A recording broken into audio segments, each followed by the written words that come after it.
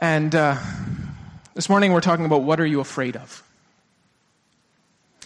You see, in the natural, there's this thing called fear paralysis. And what it is it actually, it's a reaction that a baby has in the womb so that they will attach to the mother's uterus. And it's actually a very natural thing. But the problem is that what sometimes happens is that this fear paralysis carries over into after the baby is born. It's supposed to be gone by the response is supposed to be gone by about the 12th week, something like that, of pregnancy.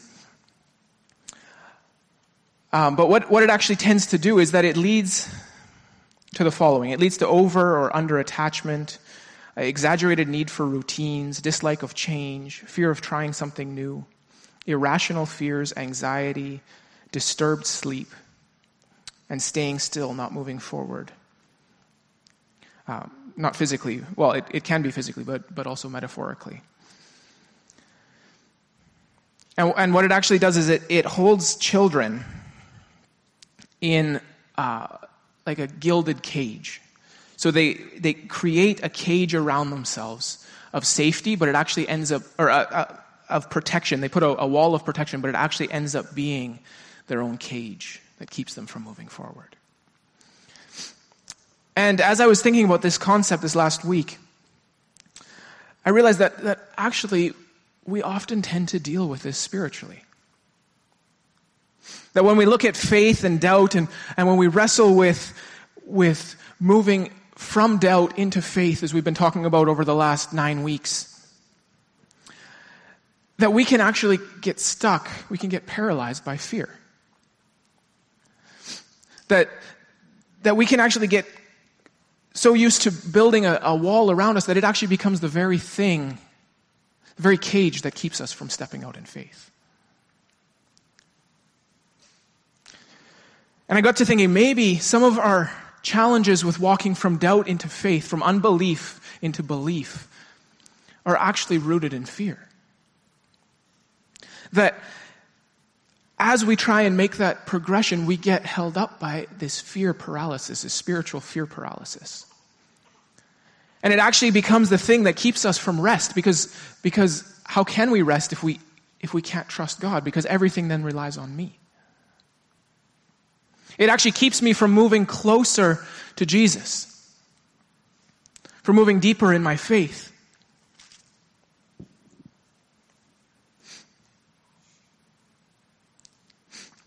It can mean that we feel afraid of new things, that we just need to stay where we are because that's where it's comfortable.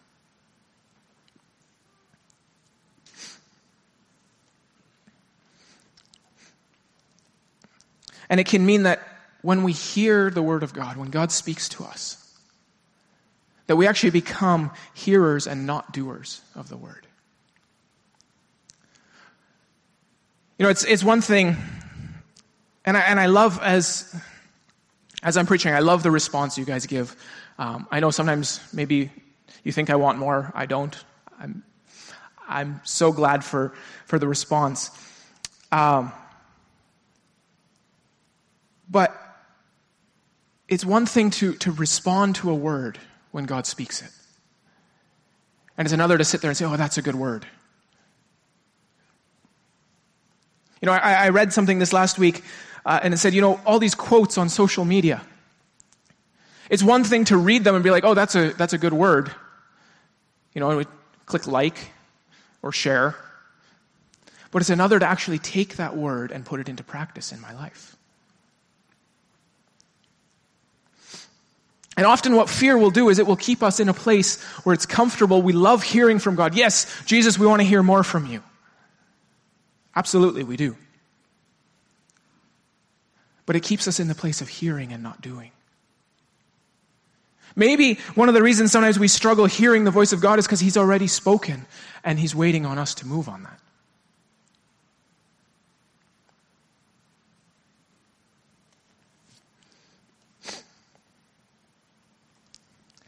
So often, the results of feeling stuck, the inability to rest, the busy work where we just feel like we need to keep doing and doing and doing.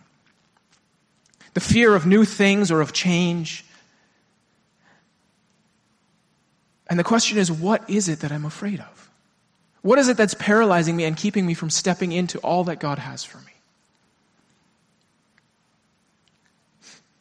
And I've shared in the past about my own struggles with fear growing up and learning how to deal with those and how to address them. But often we come up with things like this. Well, I'm afraid because what if I fail? Or what if I don't have what it takes? Or what if I step out and God doesn't move? What if I share Jesus and then they think I'm crazy or it turns them off from Him? What if I pray for someone to get healed and they don't get healed?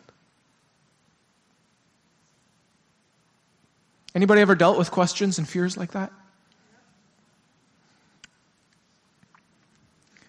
But you notice what's at the center of every single one of those thoughts? I.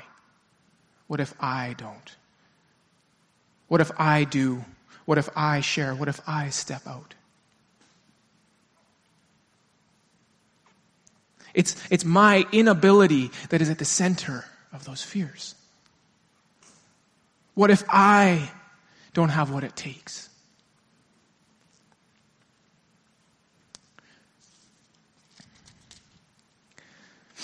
And this is what we're talking about this morning.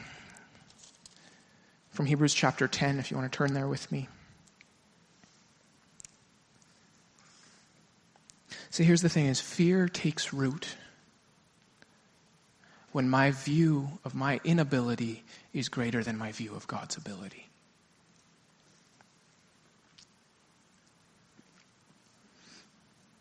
Fear takes root when we view our inability as greater than Christ's ability.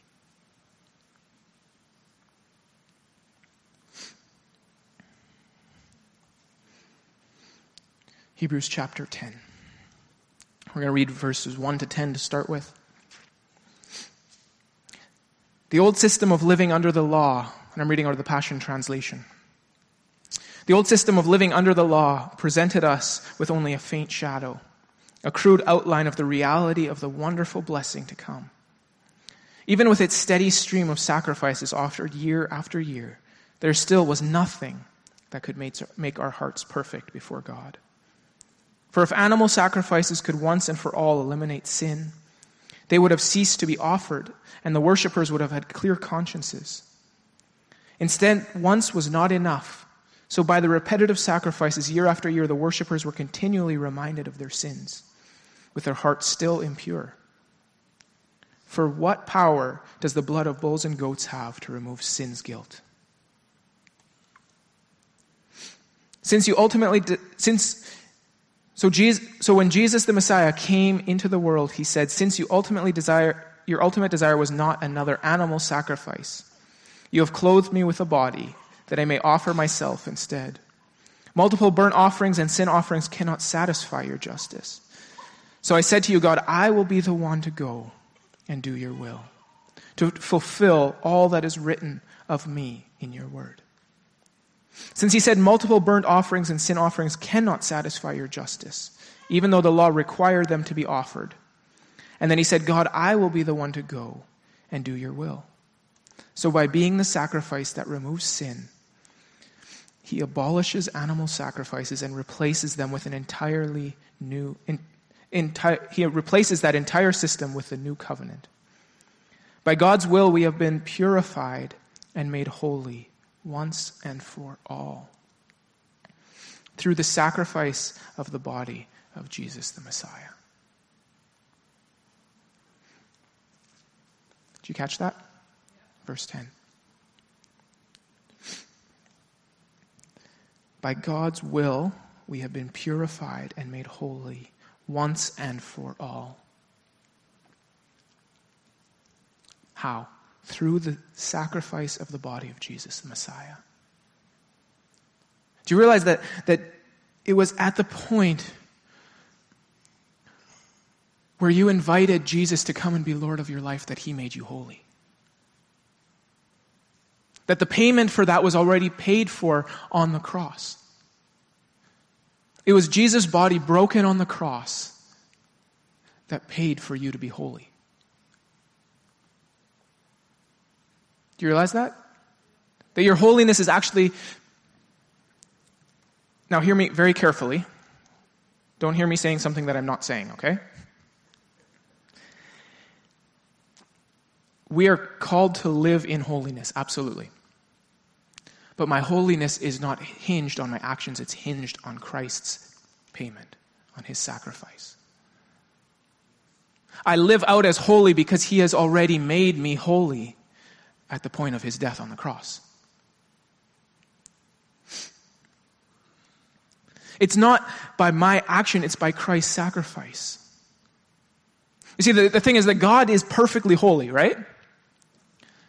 And in order to approach someone who is perfectly holy and not die, we also need to be perfectly holy. Now, most of us would be like, well, I'm not perfectly holy, so I guess I can't approach God. Instead of recognizing that at the point that Jesus died on the cross, he made the payment so that every person who believes in him would be made holy. That's his invitation.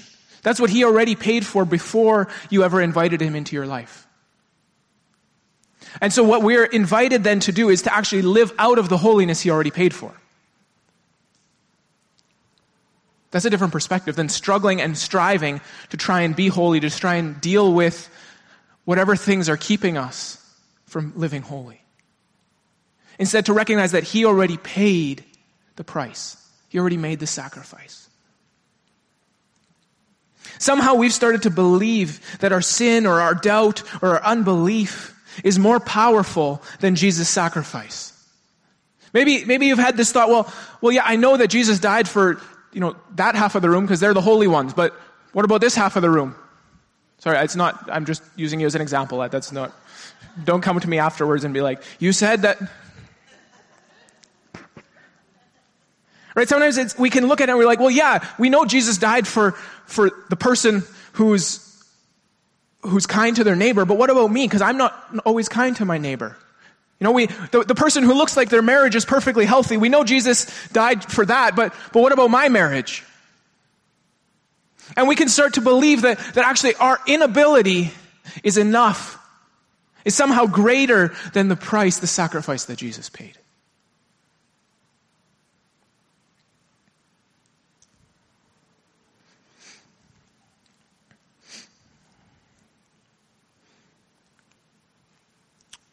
Jump down to Hebrews 15.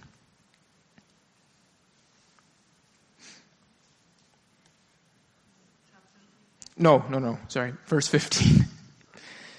Chapter 10, verse 15. Actually, just kidding. We're going to keep reading. Just wanted to make sure you know where you're going. All right. Yet every day, priests still serve, ritually offering the same sacrifices again and again, sacrifices that can never take away sin's guilt. Verse 12.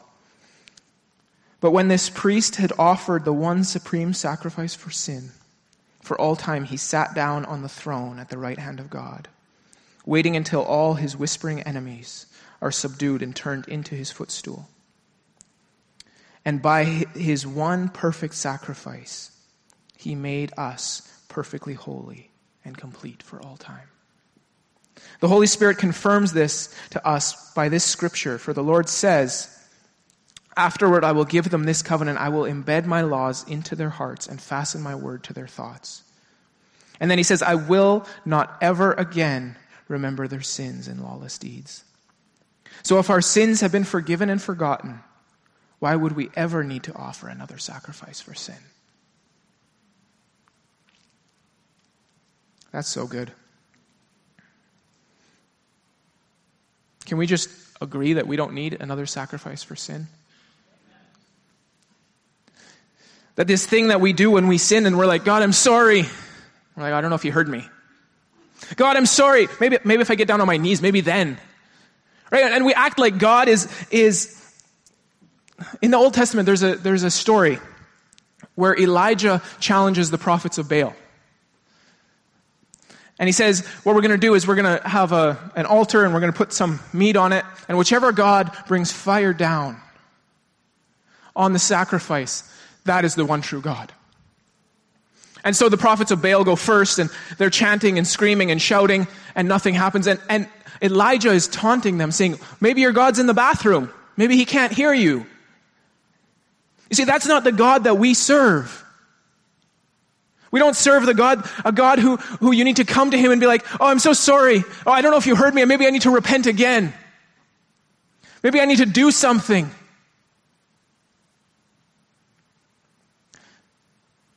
We serve a God who made the sacrifice once for all time.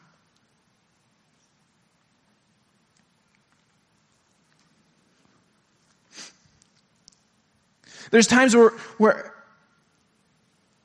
maybe, for me, I struggle and I'm like, well, maybe today I can't come into the presence of God. Because, I did this or I did that, or he probably doesn't want me in his presence this morning.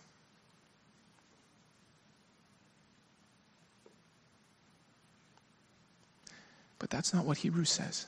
It says he made the sacrifice once for all time.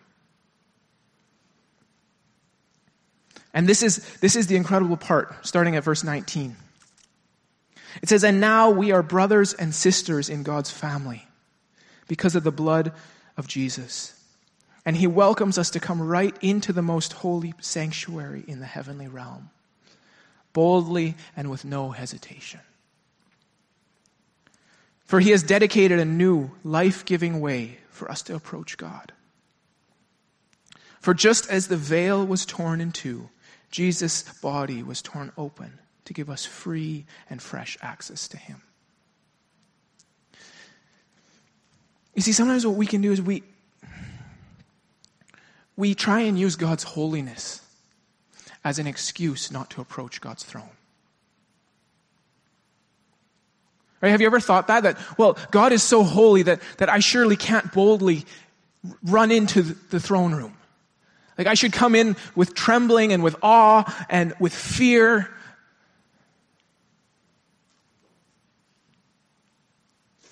And yet,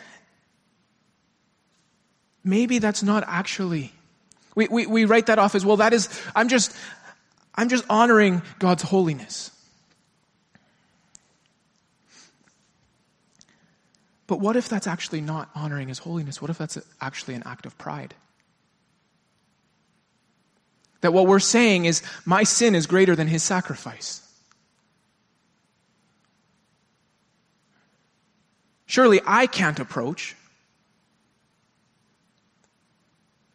Maybe the pastor or the board or the elders or the great televangelists, they can approach God's throne. But I don't know that I can approach God's throne.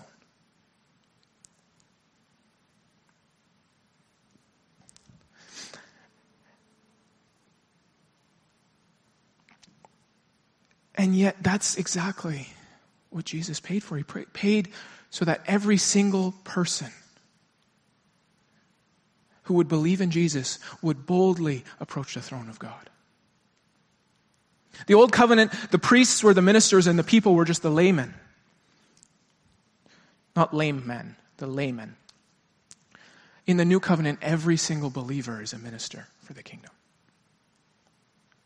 Every single believer is called to perform signs and wonders and miracles as they follow Jesus. Every single believer is called to evangelize the lost, to love their community, to make disciples of nations.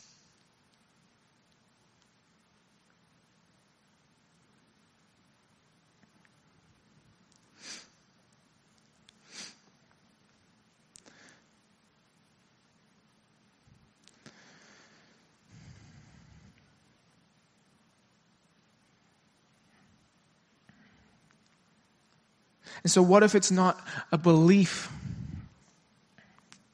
What if it's not a belief that God's holiness keeps me from his presence? What if it's actually fear? What if it's pride motivated by fear that keeps me from boldly entering into his presence? Because what if when I go in there, he so transforms me that nobody recognizes me when I come out?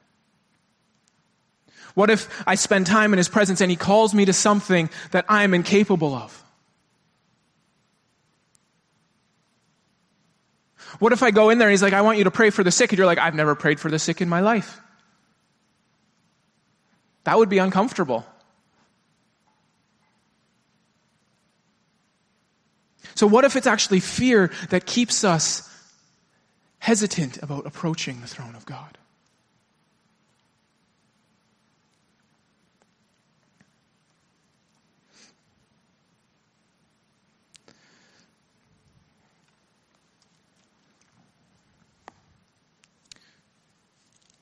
Hebrews 10:32.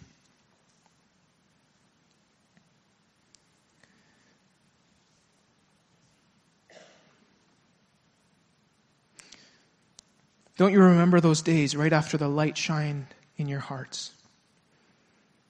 You endured a great marathon season of suffering hardships, and yet you stood your ground, and at times you were publicly and shamefully mistreated, being persecuted for your faith. Then at other times you stood side by side with those who preached the message of hope. You sympathized with those in prison, and when all your belongings were confiscated, you accepted the violation with joy, convinced that you possessed a treasure growing in heaven that could never be taken from you. So don't lose your bold, courageous faith, for you are destined for a great reward. You need the strength of endurance to reveal the poetry of God's will. And then you receive the promise in full. For soon and very soon, the one who is appearing will come without delay. And he also says, my righteous ones will live from faith. But if fear holds them back, my soul is not content with them. But we are certainly not those held back by fear, those who are held back by fear and perish. We are among those who have faith and experience true life.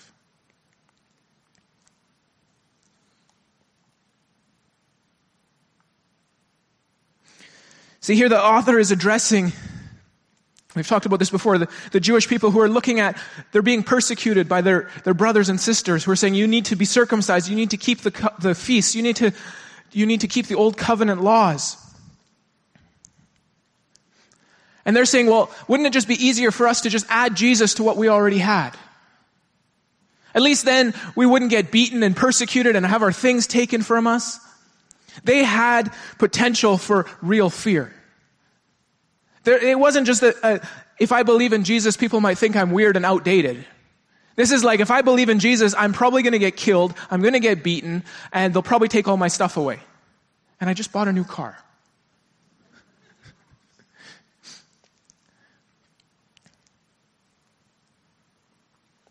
By our standards, they would have something to be afraid of.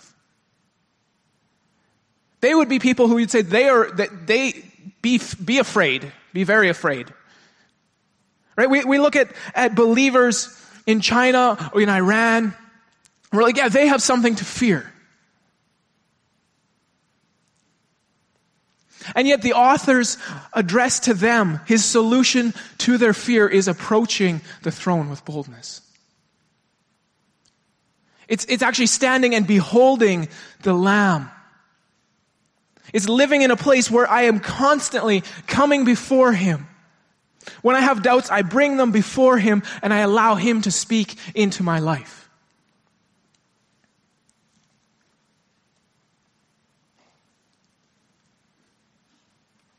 That we are invited not just to come as ministers to each other, but as we're come as ministers before the Lord.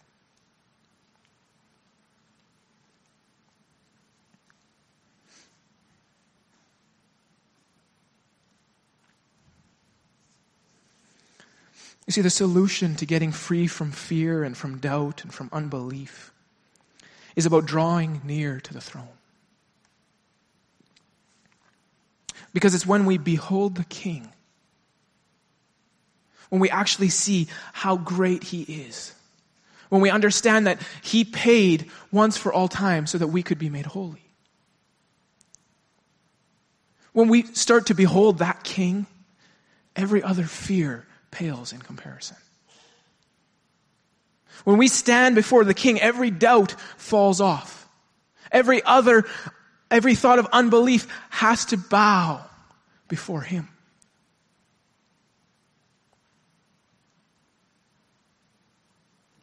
Are you guys with me? We cannot allow fear in our lives at the same time we claim to be living by faith.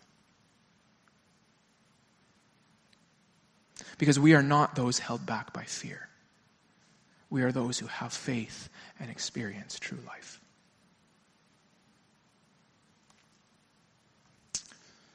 We're going to continue right into Hebrews 11, 1 and 2. How many of you guys know that when the Bible was written, the chapters and verses weren't there? So we can pass chapters. It's not a hard and fast. So it says, now faith brings our hope into reality and becomes the foundation needed to acquire the things we long for. It is all the evidence required to prove what is still unseen. This testimony of faith is what previous generations were commended for. Then the author continues and he gives us the history of faith that we stand on.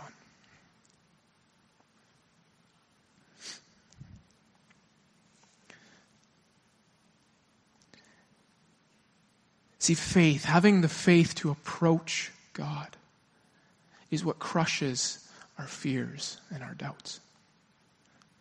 When I choose to say, remember, faith is not just an imaginative belief. It is, I have faith because Jesus is faithful. Because I've seen him move and I know that he'll do it again. It's a standing on him as my foundation. Right? It's not a drumming up of some imaginative belief. In the Gospels, Jesus says, if you have faith like a mustard seed, you will say to this mountain, move, and it will move. And so often we read that verse and we think that is the qualification of our faith. So if I can't speak to that mountain to go and throw itself into the sea, I must not even have a mustard seed faith, and then what's the point of even trying? Right? That's how we often read it. We're like, well, I guess I don't have a mustard seed. I might have a mustard molecule. But that's not the purpose of that verse. It's not for you to evaluate yourself and be like, oh, I guess I don't have enough faith. It's actually to tell you the power of faith in the face of fear. That if you were to take all the fear and you were to match it up to one mustard seed of faith, the mustard seed of faith would win. Jesus was saying that not to evaluate yourself and be like, well, I guess I don't have enough faith, so I should just give up. It's actually to say, if you have the tiniest amount of faith, it's more powerful than the fear. It's more powerful than your doubts and your questions and your unbelief, if you will allow it to take root. Isn't that incredible? So this morning, if you even have the smallest amount of faith, it is more powerful than your fear.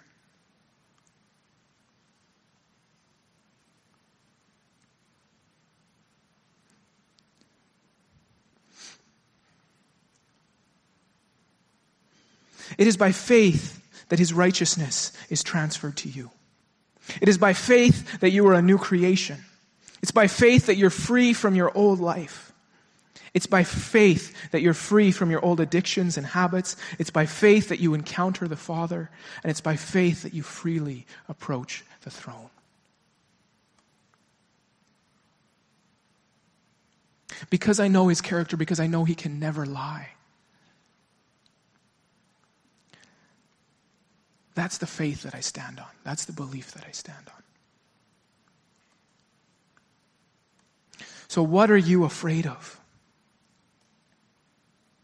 So often, that fear can feel so overwhelming and so consuming. And so I want to give you a really practical tip this morning on how to destroy fear in your life. I want to ask you this: what are you afraid of? You don't have to say it out loud, but just think about something that you're afraid of. Now, what has God spoken that addresses that fear?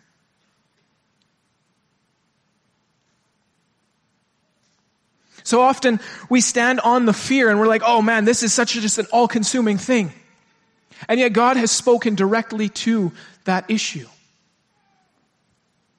You don't believe me? I'll prove it. Fear to share the gospel or speak out. Luke 12:11 and 12. When you are brought before synagogues, rulers, and authorities, do not worry about how you will defend yourself or what you will say, for the Holy Spirit will teach you at that time what you should say. What if we started, remember last week we talked about taking every thought captive. What if we started swapping out those thoughts? The thought of, I can't share the gospel because what will people think? And we switch it and we start saying, He will give me the words to say in the moment that I need to say them. I'm afraid to fail. Proverbs 16:3, commit to the Lord whatever you do, and He will establish your plans. Oh, that's good news. So when the enemy throws the thought at you of, you're just going to fail, don't even try, because what happens if you fail? Everyone will think you're a failure. But if I commit my ways to Him, He will ensure that my plans succeed. Fear of not having what it takes. Matthew 28:20, and teach them to obey everything I have commanded you, and surely I am with you always to the very end of the age. And then again in Hebrews 13:5 and 6, keep your lives free from the love of money and be content with what you have, because God said, never will I leave you, never will I forsake you. So we say with confidence, the Lord is my helper. I will not be afraid. What can mere mortals do to me? Guess what? When you feel like you don't have enough, it's okay because you got the full supply with you. You've got abundance. You've got Jesus with you. And He says He will never leave you. Isn't that incredible? Fear of looking foolish. Probably this one's not going to help you much, but 1 Corinthians 4:9 and 10. For it seems to me that God has put us apostles on display at the end of the procession, like those condemned to die in the arena. We have been made a spectacle to the whole universe, to angels as well as human beings. We are fools for Christ. If you want to follow Jesus, it means we're probably going to end up looking foolish.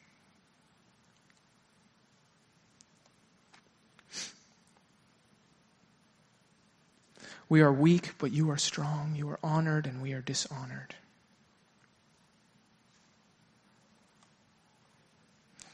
And number two, practical step number two, take a risk. Even if it's something that seems small.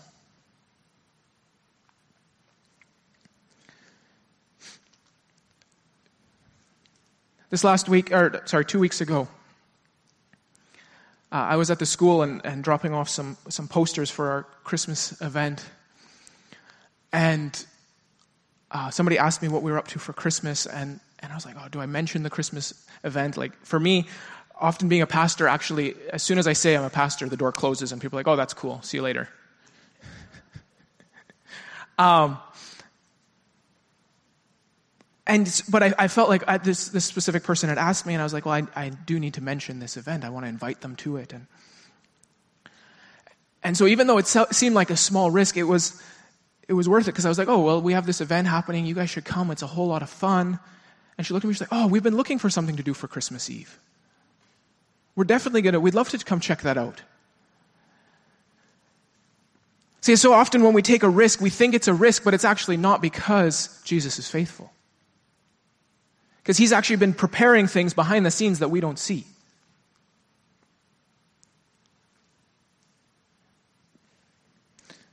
So even if it seems small, take a risk.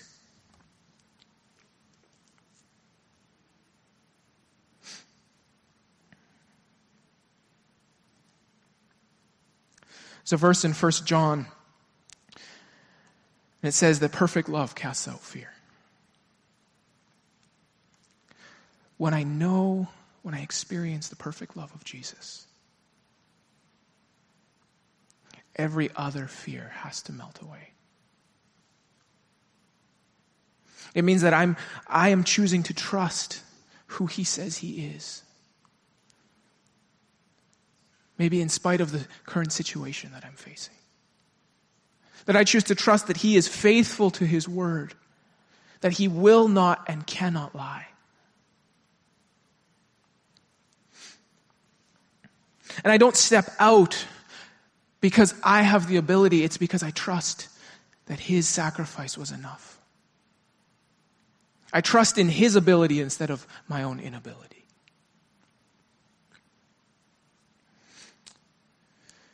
Fear takes root when we view our inability as greater than Christ's ability.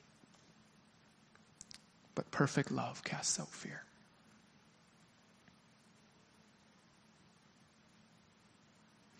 Hebrews 12:1. As for us, we have all of these great witnesses who encircle us like a cloud. So we must let go of every wound that has pierced us and the sin that we so easily fall into. Or it could also be the sin that so easily entangles us. And the context here actually implies it's the sin of unbelief and doubting God's promise. And then we will be able to run life's marathon race with passion and determination.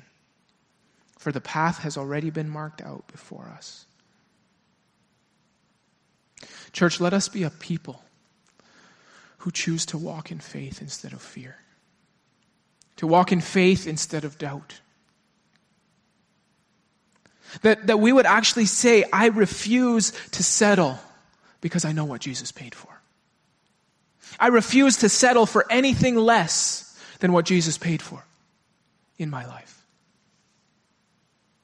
I refuse to stay stuck in addiction. I refuse to stay comfortable because Jesus paid for so much more. Let us be people who say, I refuse to settle because of fear. And I refuse to let that fear keep me from all that God has paid for, all that Jesus has paid for.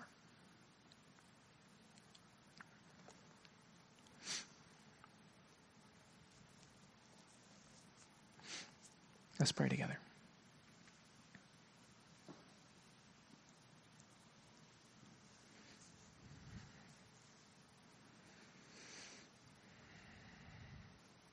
Jesus, we thank you that your sacrifice was enough. That by your payment on the cross, we can be made holy. We are made holy. And that because of that holiness, we can boldly approach your throne.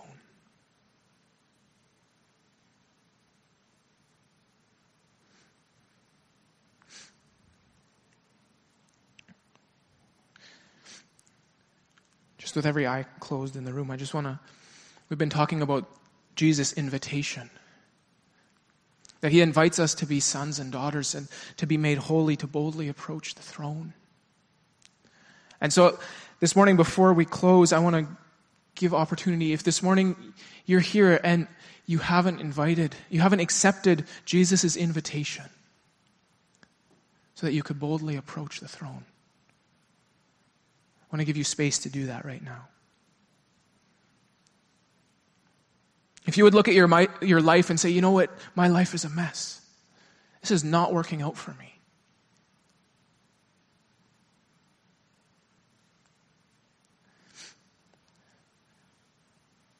It's not going the way I thought it would.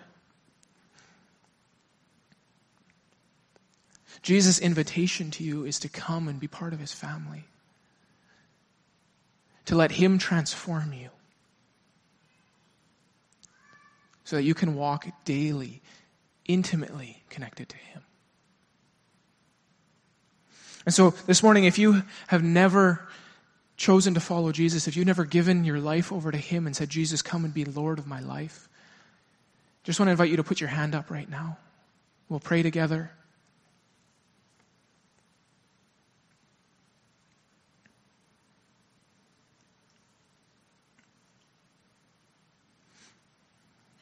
Okay, awesome.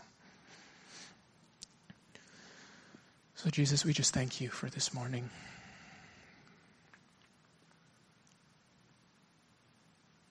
We thank you for your sacrifice. And we just choose this morning not to be controlled by fear,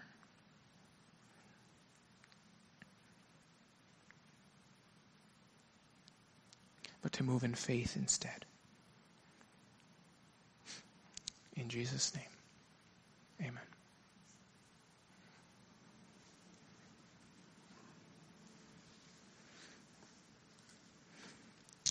All right. If you'd like prayer this morning, we'll have prayer teams at the front. If you can keep the sanctuary quiet just for anyone who'd like a bit more time. And we'll have goodies and coffee in the foyer, so please stick around, visit, and basically whatever that says.